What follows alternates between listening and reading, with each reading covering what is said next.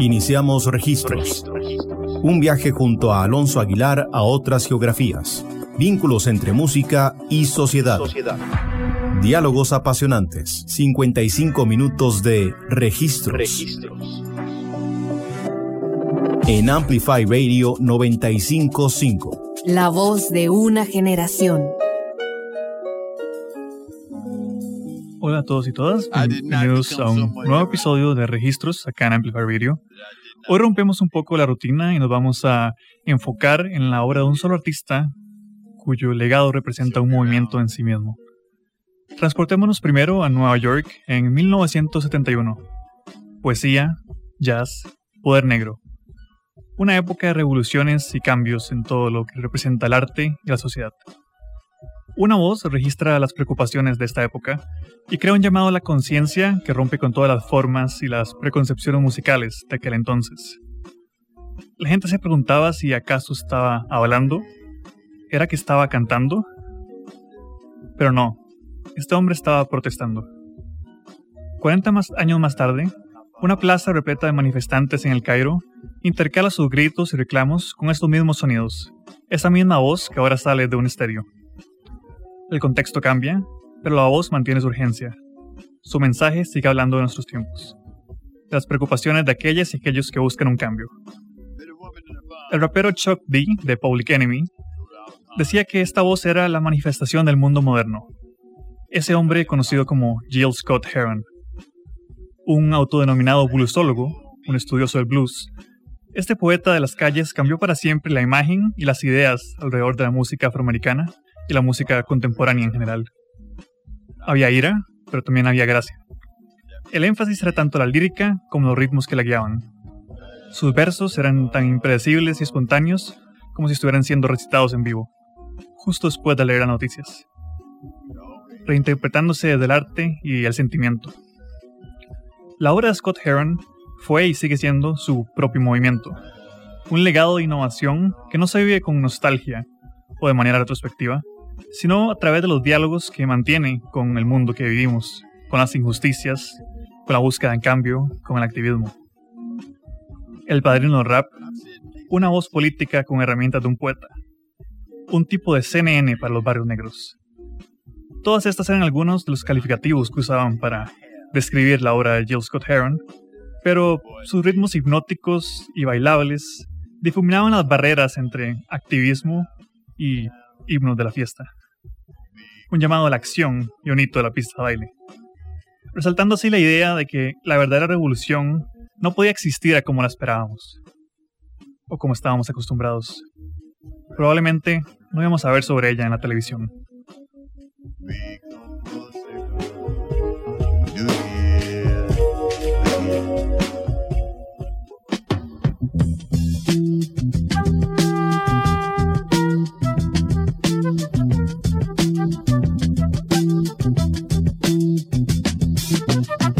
Not be able to stay home, brother. You will not be able to plug in, turn on, and cop out. You will not be able to lose yourself on Skag and skip out for beer during commercials because the revolution will not be televised. The revolution will not be televised. The revolution will not be brought to you by Xerox in 4 parts without commercial interruptions.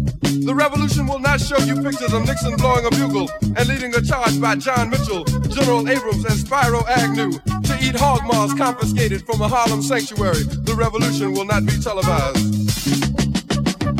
The revolution will not be brought to you by the Schaefer Award Theater and will not star Natalie Woods and Steve McQueen or Bullwinkle and Julia.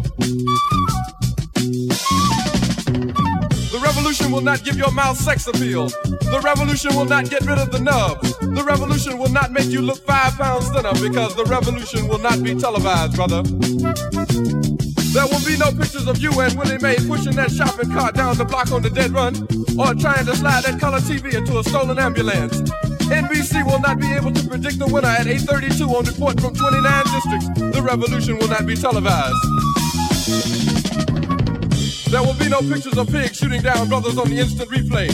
There will be no pictures of pigs shooting down brothers on the instant replay. There will be no pictures of Whitney Young being run out of Harlem on a rail with a brand new process. There will be no slow motion or still life of Roy Wilkins strolling through Watts in a red, black, and green liberation jumpsuit that he has been saving for just the proper occasion.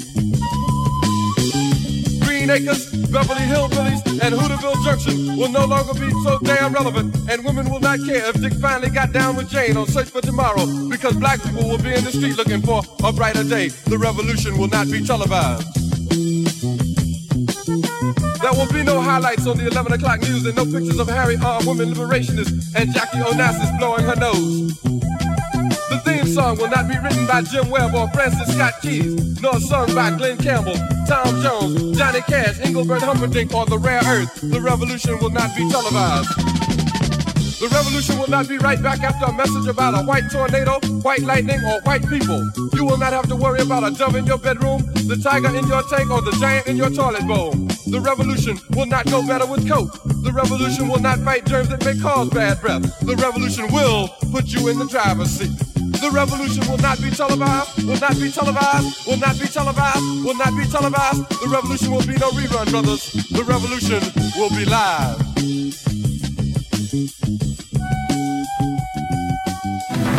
Registros en Amplify Radio 95.5. I did not become someone different. Estamos acá de vuelta en Registros en vivo. Bienvenidos a este nuevo episodio donde cambiamos un poco la dinámica en nuestra 10ª ocasión en vivo y hablamos sobre una figura en sí misma, digamos. Como hablamos antes en la introducción, estamos comentando sobre Gil Scott-Heron.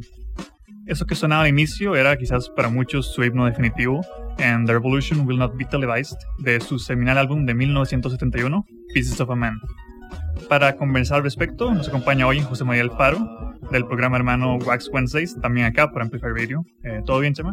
Todo bien, Alonso. Un gusto estar aquí y más para compartir esta obra de Gil Scott que nos gusta tanto.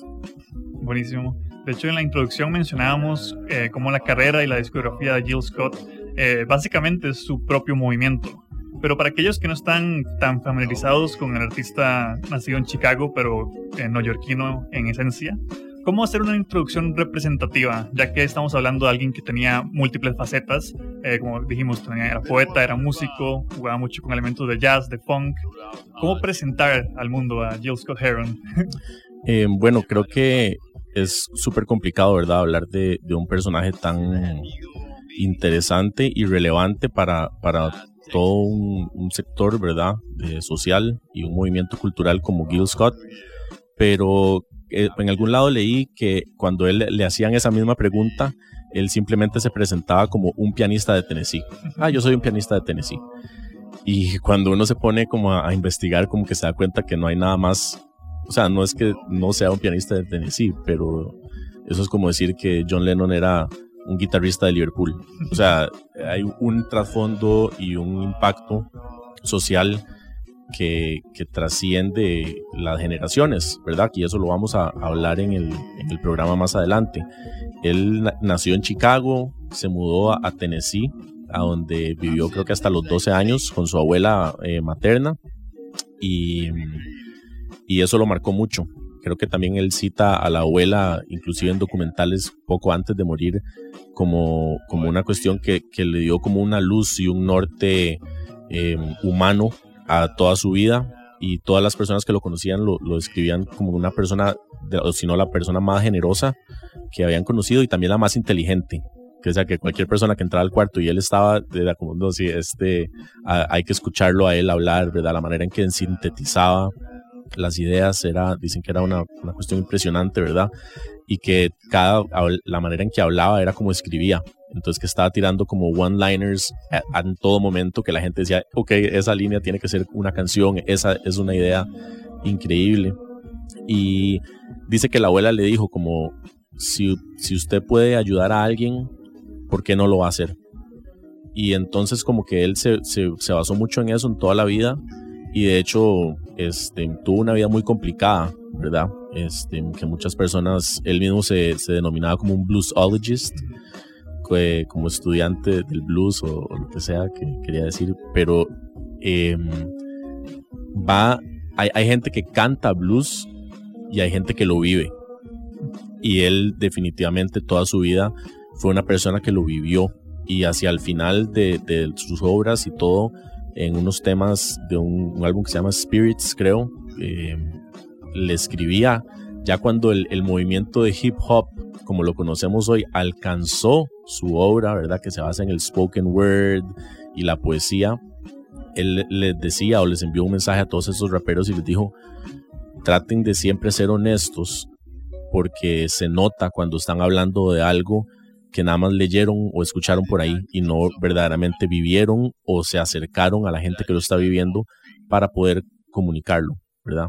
Entonces Gil Scott se convirtió en una voz que sintetizó un sentimiento de agravio social por el que estaban atravesando el sector, digamos, afroamericano en Estados Unidos en los 60s y 70s, y inclusive hoy en día sigue siendo más relevante que nunca las cosas. Es como que no, como si hubiera dicho y escrito estas cosas ayer, y es impresionante cuando el arte es así, ¿verdad? Que no tiene un marco de tiempo, y por eso es tan bonito esto de lo que vamos a oír.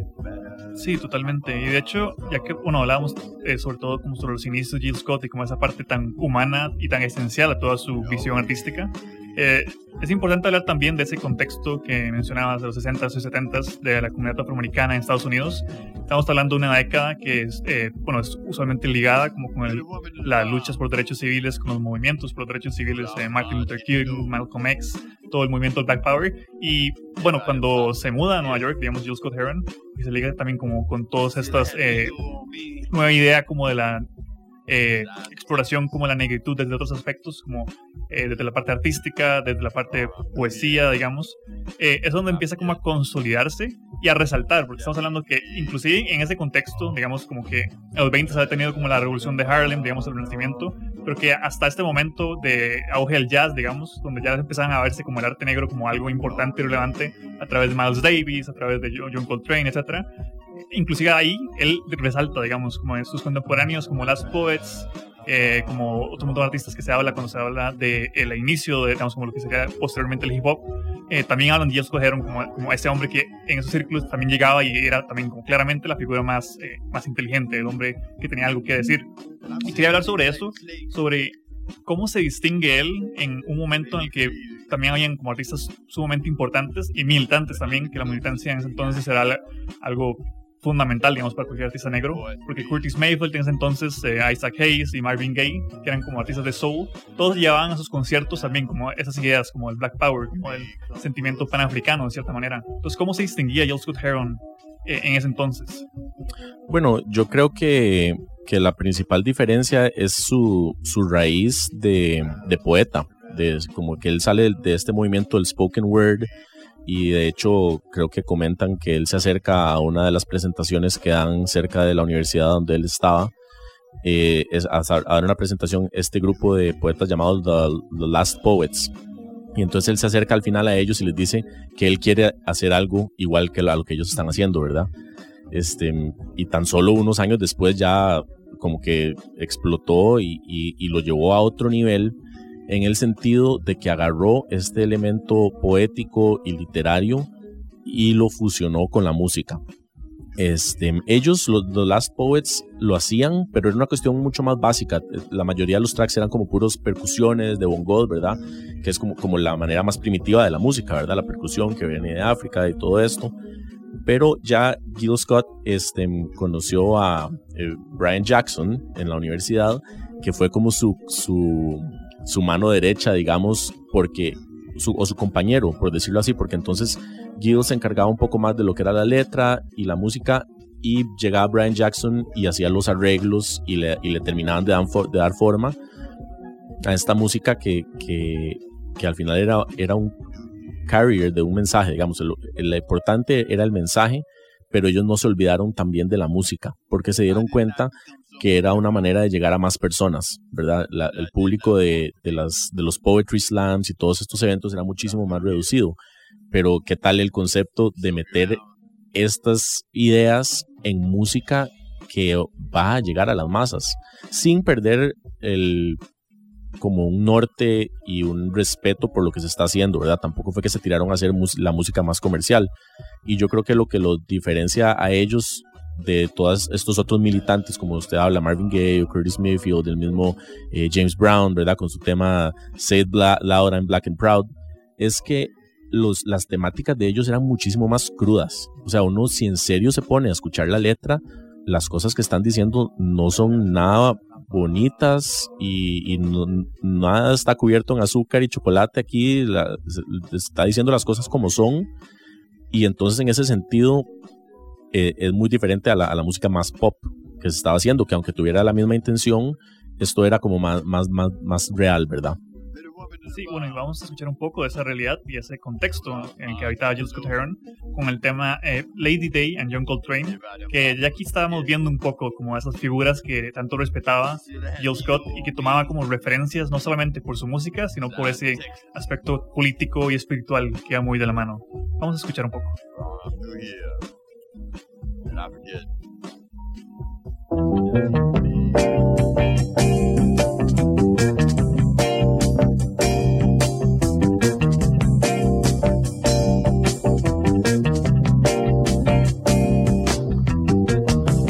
Feel kinda down and out, you don't know just what to do.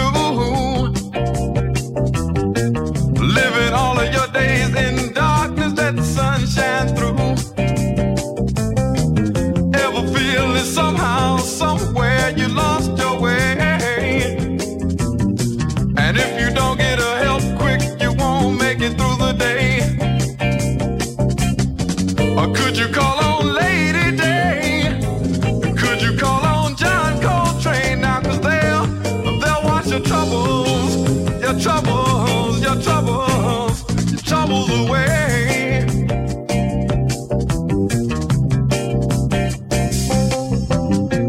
Plastic people with plastic minds are on their way to plastic homes. No beginning, there ain't no ending, just on and on and on and on and on. It's all because they're so afraid to say that they're alone. Until our hero rides in on his saxophone. Or could you call on Lady Day? Could you call on John Coltrane now? 'Cause they'll wash your troubles, your troubles, your troubles, your troubles away.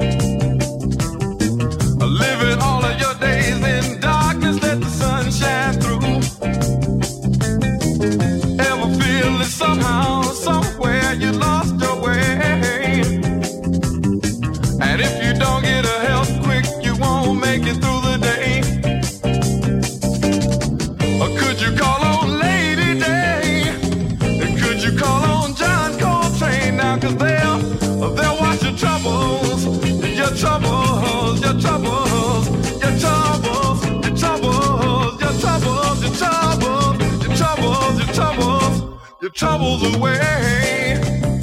They'll wash your troubles away. They'll wash your troubles away. Your troubles, your troubles, your troubles, your troubles away. Yeah, they'll wash your troubles away. They'll wash your troubles away.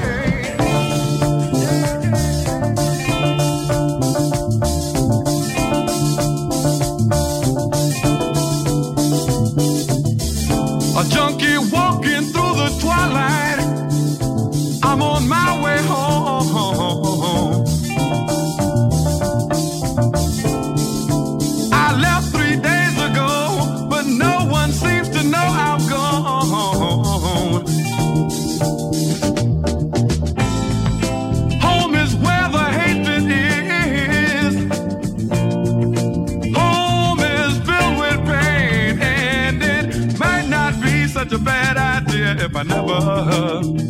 never went home again.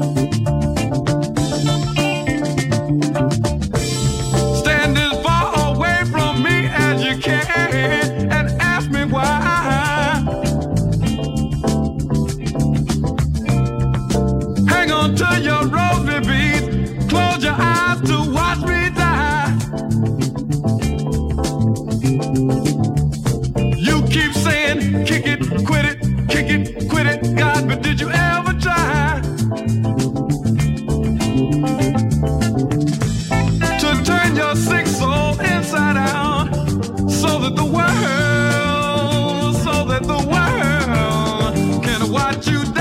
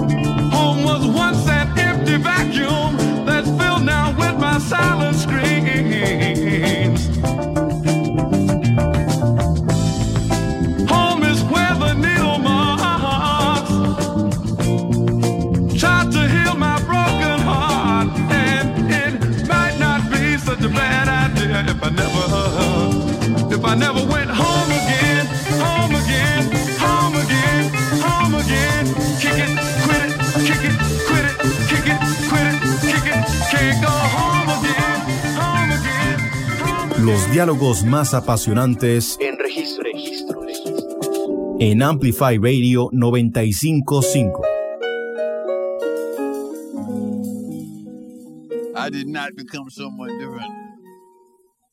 Estamos acá, de vuelta en registros, acá en Amplify Radio, en este episodio especial dedicado a la figura de Gil Scott-Heron. Eso último que sonaba era el gran tema Home is Where the Hatred Is, de su álbum Pieces of a Man. Recuerden que si tienen alguna pregunta pueden escribirnos directamente al teléfono 8795-5955. Chema, hemos escuchado varias canciones de este álbum, Pieces of a Man, que muchos consideran quizás como el álbum seminal de Gil Scott-Heron, o uno de los álbumes quizás más importantes inclusive como la historia de la música afroamericana, como que muchos movimientos, muchas ideas pueden llevarse de vuelta como a ese momento cúspide, por así decirlo. ¿Cómo medimos como el impacto de este álbum en cuanto a la parte temática y también hablar un poco como la parte musical, ya que trajo muchas ideas también, como hablábamos antes, como mezclar poesía con jazz, con funk? ¿Cómo hablamos de este álbum? Bueno, yo creo que la manera más inmediata de medir el impacto es que estamos hoy aquí hablando de esto, ¿verdad? Tantos años después, casi 50 años después. Justo 40 años cumple 40. el álbum este año. Imagínense, mayor que nosotros dos casi. Este álbum, el mismo Gil Scott y Brian Jackson, que era como su compañero de musicalización, digamos, de las obras, dicen que fue súper importante, y en especial este tema, The Revolution Will Not Be Televised, porque tuvo primero un impacto que no esperaban hacer, ¿verdad? Yo creo que siempre pasa que con los artistas, no sé si tanto ahora con la industria del pop, ¿verdad? Como existe, pero siempre las primeras obras son como las más honestas, ¿verdad? Porque no saben a quién exactamente le estaban apuntando, y entonces lo que hacen viene más como de una necesidad personal de expresar algo, y cuando conecta con las masas es como una cosa mágica, ¿verdad? Que se da esa confluencia de energías, de una idea y una propuesta, y que conecta con tanta gente.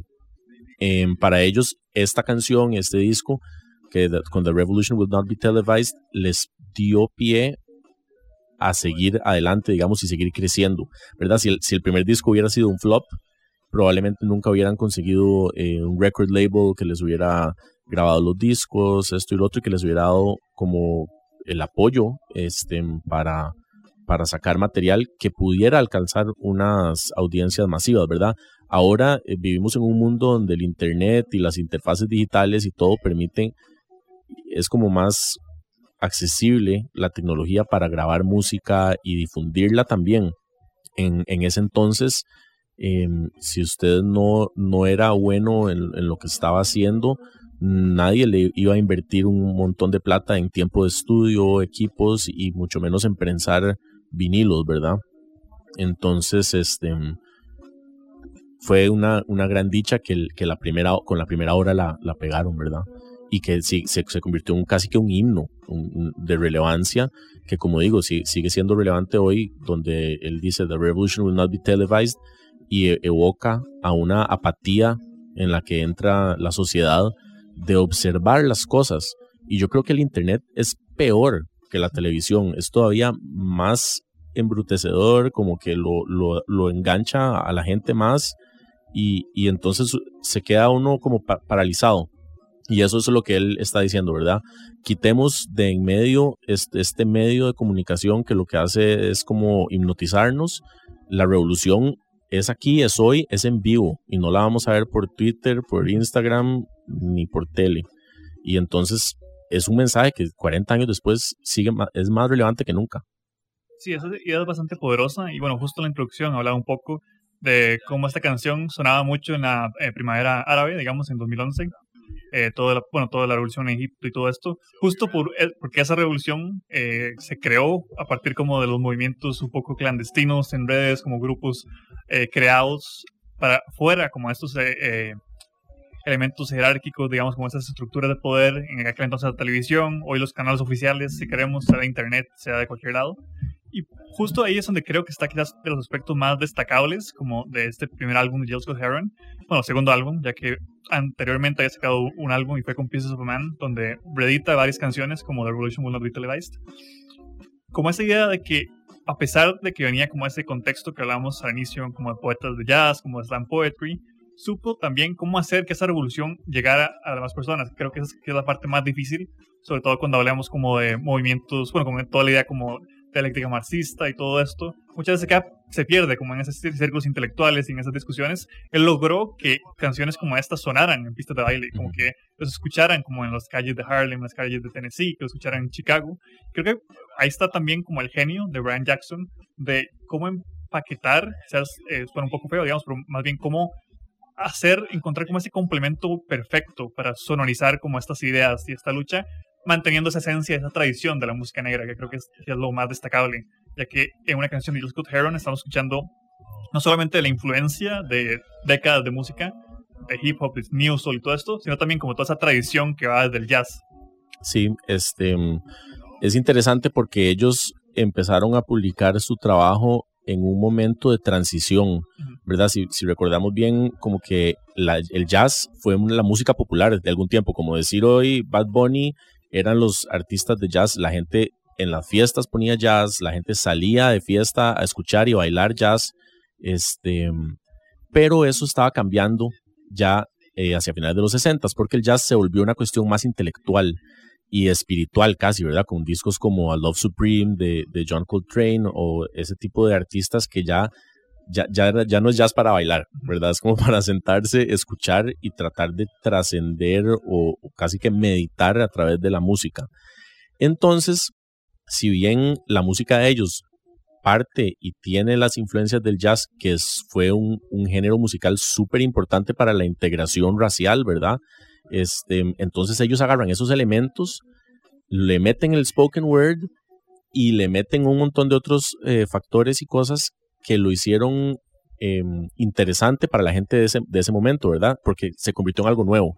No era algo que olía añejo, sonaba como que ya habían escuchado, era algo nuevo, y ahí está lo importante. Digamos, Brian Jackson cuenta la anécdota de que Bob Thiel, el productor de este disco Pieces of a Man, que fue el segundo disco, con el que como que la reventaron, creo que es el que viene The Bottle, que es como su mayor éxito, y como dice Alonso, la ponen en la pista de baile y la gente se tira a bailar sin estar verdaderamente siempre pensando todo el momento en el mensaje tan fuerte que tiene. Y Bob Thiel le dijo, ¿qué músicos quiere? Y él como que se murió de risa y dijo, me gustaría Ron Carter y Hubert Laws, que son así como de los dos de los músicos más grabados en la historia de los discos de jazz. El bajista espectacular que es Ron Carter, ¿verdad? Y dice que 2 días después lo llama Bob Thiel y le dice, ok, ya los muchachos están listos, ¿cuándo quieren empezar a grabar?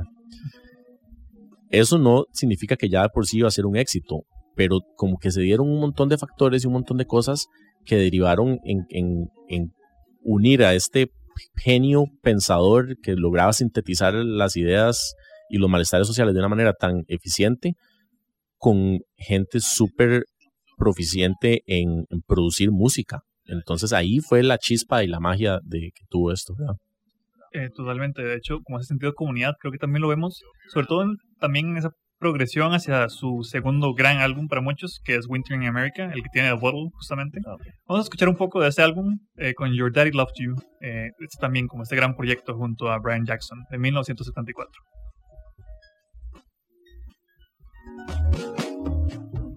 Amplifyradio.com. Amplificando la red. Somos Qué Buen Lugar, somos 4 amigos que andamos paseando por todo Costa Rica y les vamos a contar de los lugares más espectaculares.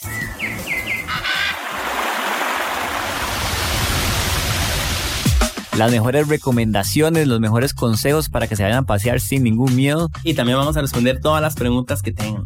Todos los viernes a las 9 de la mañana por Amplify 95.5. Amplificando el pensamiento. Amplify Radio 95.5. La voz de una generación.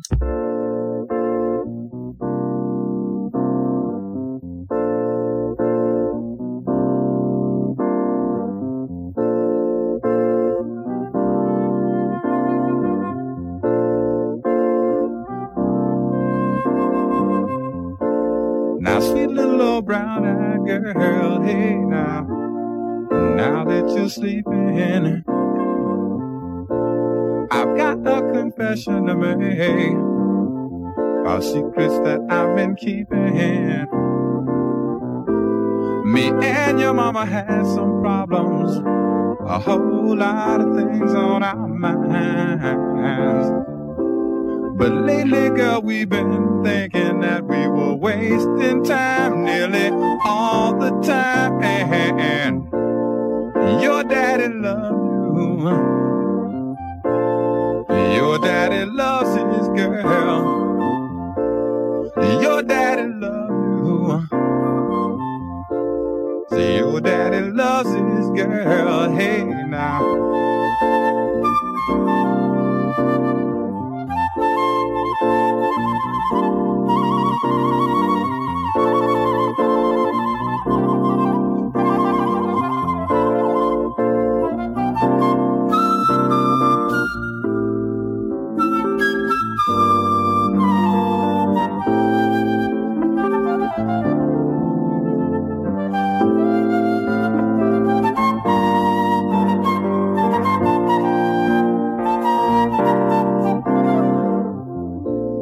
Sweet little chocolate girl,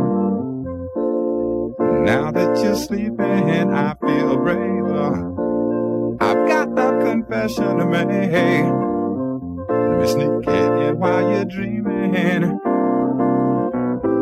Me and your mama had some troubles. There've been a whole lot of things on our minds. But lately when we look at you, we know that we've been wasting time damn near all the time. And your daddy loves you. Your daddy loves his girl. Hey now, see your daddy loves you. See your daddy loves his girl. Hey now, your daddy loves you and your mama too. Your daddy loves his girl, loves his girl, loves his girl, loves his little chocolate girl. Oh, 1, 2, 1, 2, 3, 4.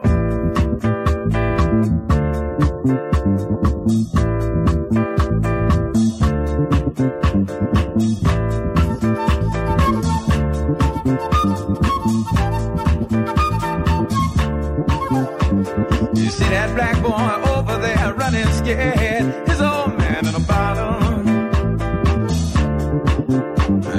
He done quit his 9 to 5. He drink full time and now he's living in a bottle. See that black boy over there running scared. His old man got a problem, and it's a bad one. He ain't done pawned off damn near everything. His old woman waiting to pay for a bottle. And don't you think it's a crime when time after time after time people in a bottle. There's people living in a bottle. Listen to me. See that sister, her shirt was fine. She's finally drinking wine in a bottle. She told me, oh man committed a crime. He's doing time. Now she's hanging in a bottle. I seen her out there on the avenue all by herself. She sure need help from the bottle. I seen her, preacher man tried to help her out. She cussed him out and hit him in the head with the bottle. They turned to me, they asked me, kill her. Don't you think it's a crime? No way. And time after time after time, people in the bottle. There's people showing up in the bottle. Give another good example. You see that gent in a Rico suit there, he done damn near blown his cool to the bottle. He was a doctor helping young girls along. If they wasn't too far gonna have problems.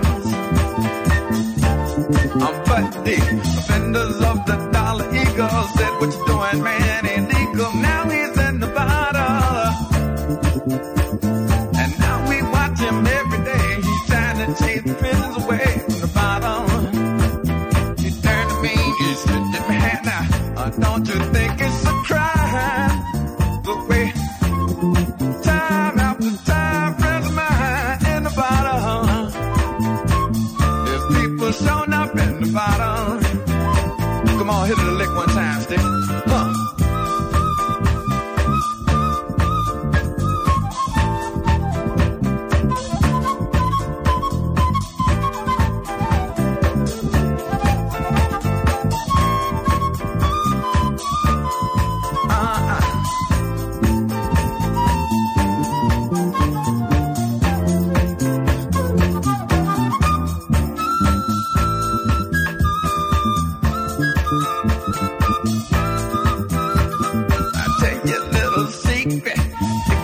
Come looking for me, you know where I'm bound to be in a bottle.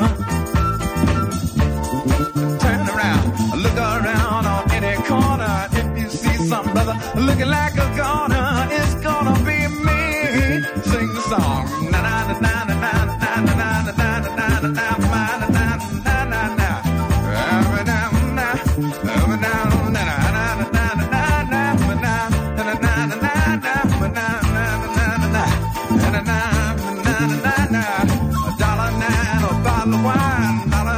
get a bottle of wine, $1.09, get a bottle of wine, $1.09, get a bottle of wine, a bottle. Yeah, all that I'm concerned about is a bottle. It can turn the inside out of a bottle. All I want is all I want is all I want is all I want. Since I'm living on the bottom of a bottle.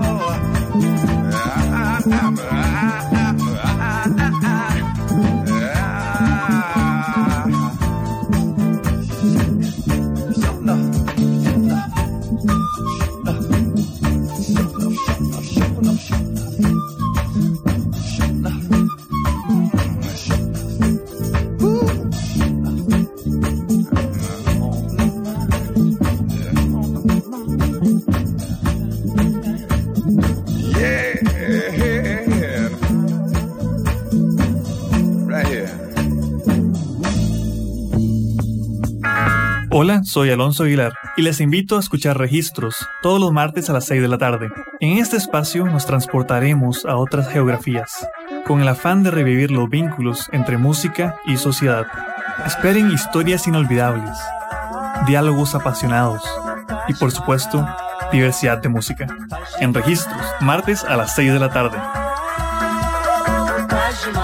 Por Amplify Radio. La voz de una generación. Amplificando la red. Amplify Radio 955. La voz de una generación. Viajes a otras geografías en Registros. Por Amplify Radio 955. I did not become someone different that I did not want to be. Estamos acá de vuelta en Registros por Amplify Radio, en este episodio especial donde exploramos la figura y el legado del poeta y músico Gil Scott-Heron. Nos acompaña José María Alfaro de Wax Wednesdays. Eso que sonaba anteriormente era The Bottle, quizás el gran éxito comercial de la carrera de Gil Scott-Heron, que es también esas historias de la calle tan presentes en toda su discografía. En esta canción en particular me remite un poco al episodio que tuve como de G-Funk, donde hablaba como de estos temas que retrataban en simultáneo como una celebración, como esa experiencia, y al mismo tiempo como un reclamo, como de injusticia al contexto. Entonces creo que por ese lado también se ratifica como esta idea de que era casi que un proto-rapero en muchos aspectos.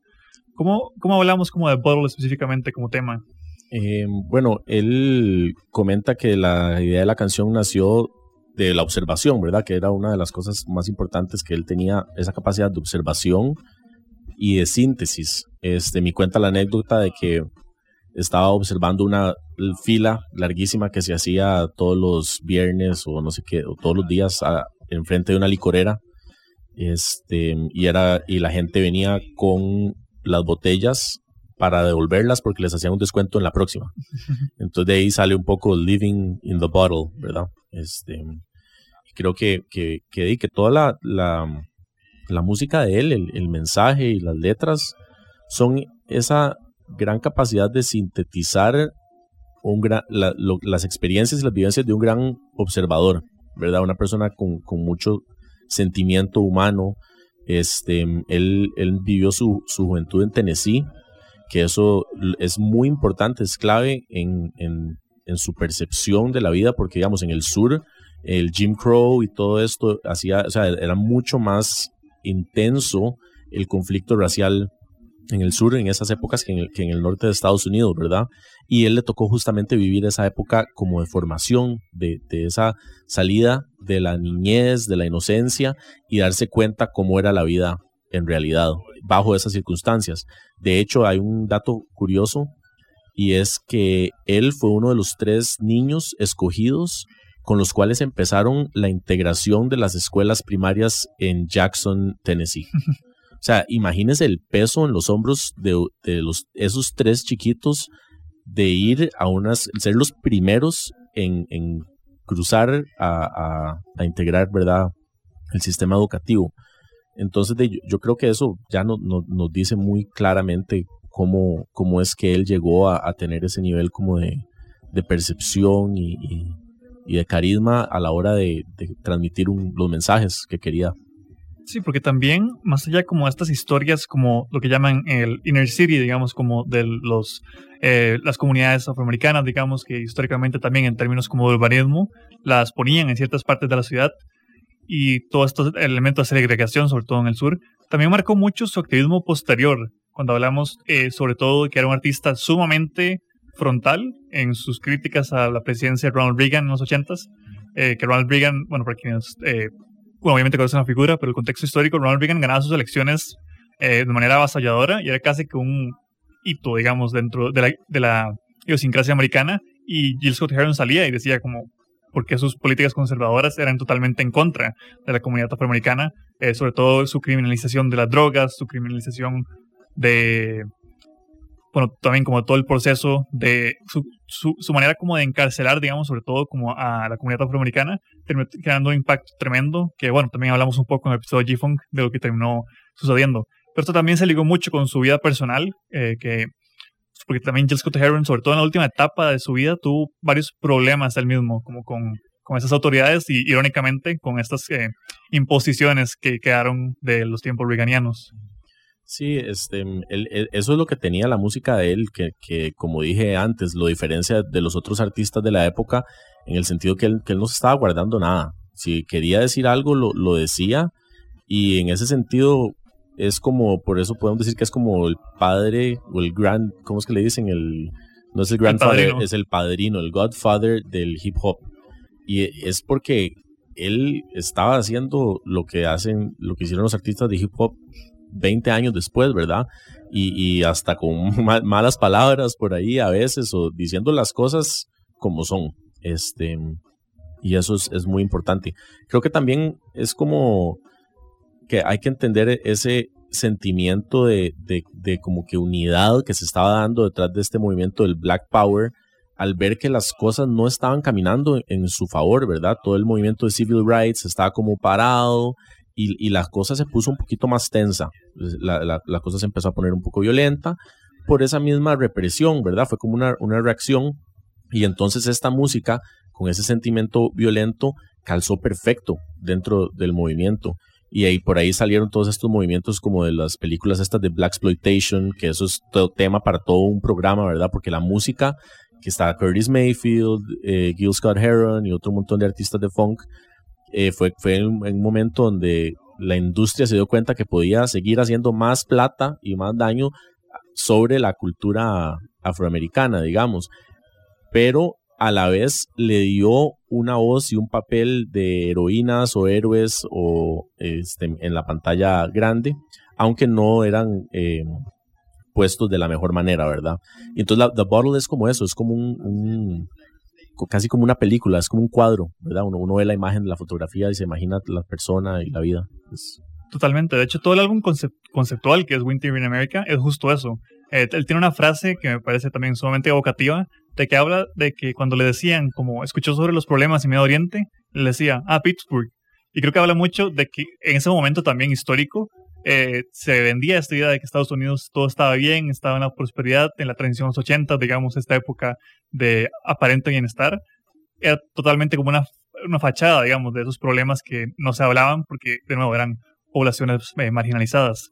Justo con eso vamos a escuchar esa transición de Gil Scott-Heron al álbum Bridges, digamos, con el tema Hello Sunday, Hello Road, un tema más ameno y más colorido, pero sin perder esa esencia poética tan característica de su obra.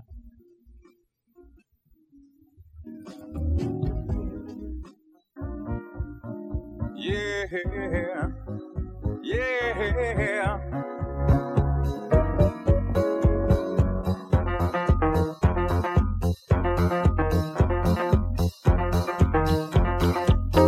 Agent told me where I'm going, and Tom and Kegley got the map. And the Steelers on my color TV, and Henry riding in my lap. I said, hello Sunday, hello road. Lord, what would my grandma say to see me out here loving music? So much that I live this way, but then again she's right here with me, watching every place I go. Whoa, did you tell me it was my move? Yes it is. Say hello Sunday, hello road. Hello Sunday, hello road. Manager we had just couldn't manage you. So midnight man is right along, and it's got me out here with my brothers, and that's the thing that keeps me strong. Say hello Sunday, hello road. Seems like coming up on a town, and the children on their way to Sunday school, and I'm tipping my hat to Miss Chocolate Brown. And it was on a Sunday I met my old man. I was 26 years old. No, but it was much too late to speculate. I said, hello Sunday, hello road. Hello Sunday, hello road. And I've been digging life through my window, and that's the way it's always been.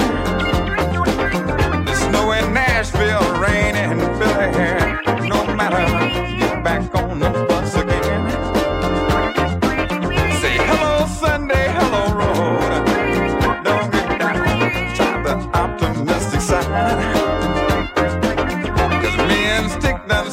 got our babies dancing to the bottle while we ride. It's sure enough good being with the brothers. Carry good news wherever we go. Well, let me get myself together, man. Say hello Sunday, hello road. Sunday, hello road.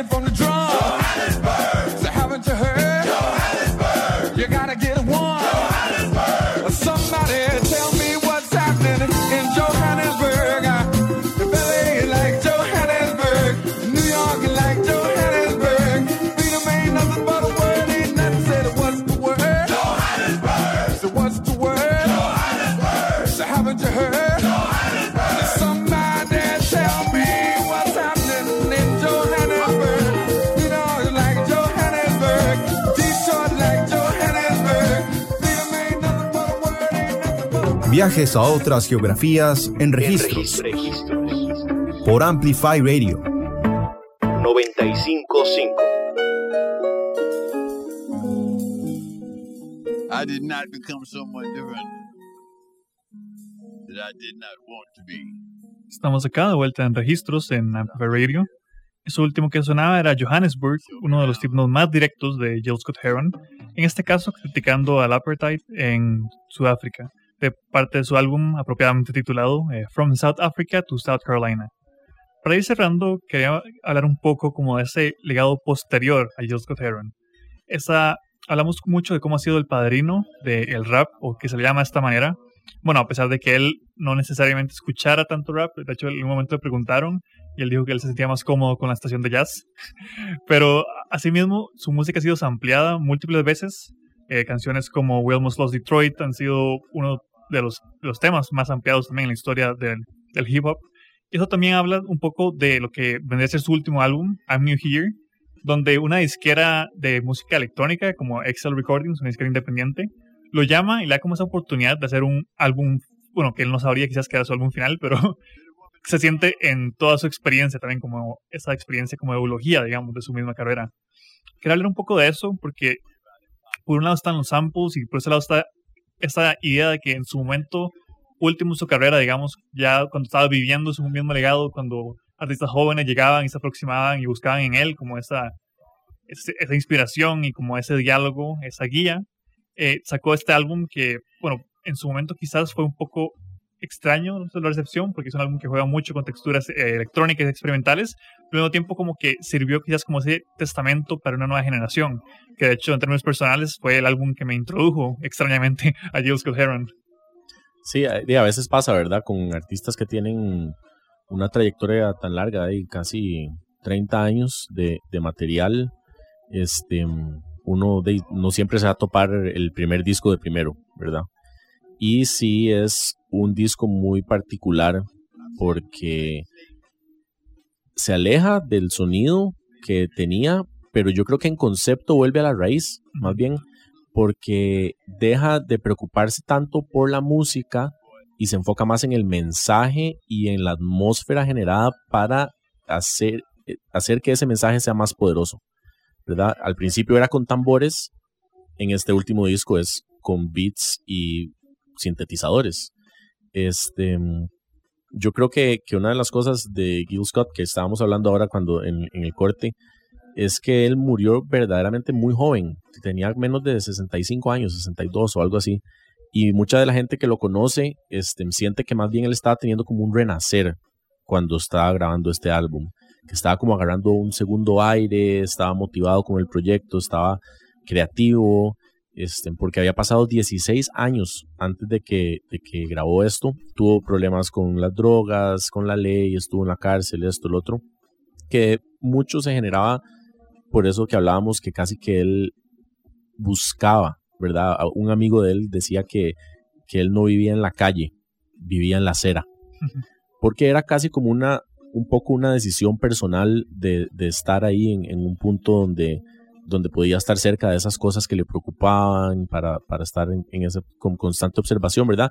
Y por supuesto los problemas y sus propios demonios, lo que nos lleva a esta canción que a mí se me para el pelo ahorita de lo pensar, porque es como dijo usted, que fue como ese álbum de Bowie, que fue como una cuestión casi como una ideología. Este track para mí es el que representa eso, ¿verdad? Es él hablando de sus demonios y casi como despidiéndose. Bueno, y de hecho como ese tema es el que nos vamos a ir despidiendo, también es interesante pensar justo en ello, como este artista 40 años luego de inicio de su carrera lanza un álbum donde sigue como retándose a sí mismo, no solo en términos como sonoros, sino también en términos musicales, y nos da esta gran obra de despedida. Antes de escucharla nada más quería aprovechar para, bueno, despedirme y de todos aquellos que escucharon el programa durante la noche de hoy. Les recordamos que también el próximo martes vamos a estar una vez más explorando nuevas geografías musicales acá en Registros por Amplify Radio. Y con eso nos despedimos con este gran y espeluznante tema Me and the Devil de Gil Scott-Heron.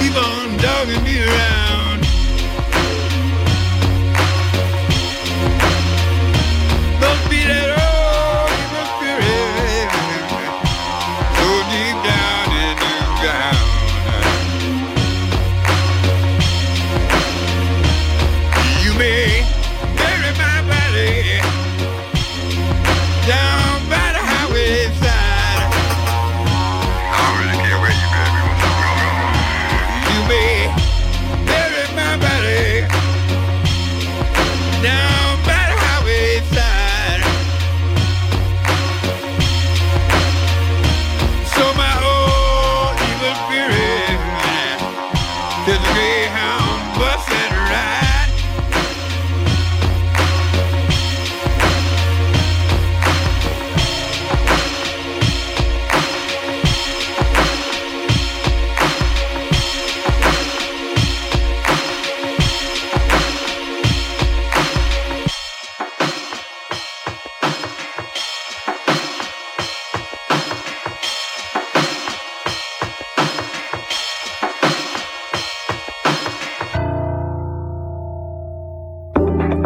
Finalizamos registros por hoy en Amplify Radio. Los diálogos más apasionantes, vínculos entre música y sociedad. Alonso Aguilar vuelve el próximo martes a las 6 de la tarde con más viajes a otras geografías en Registros. Por Amplify Radio 95.5.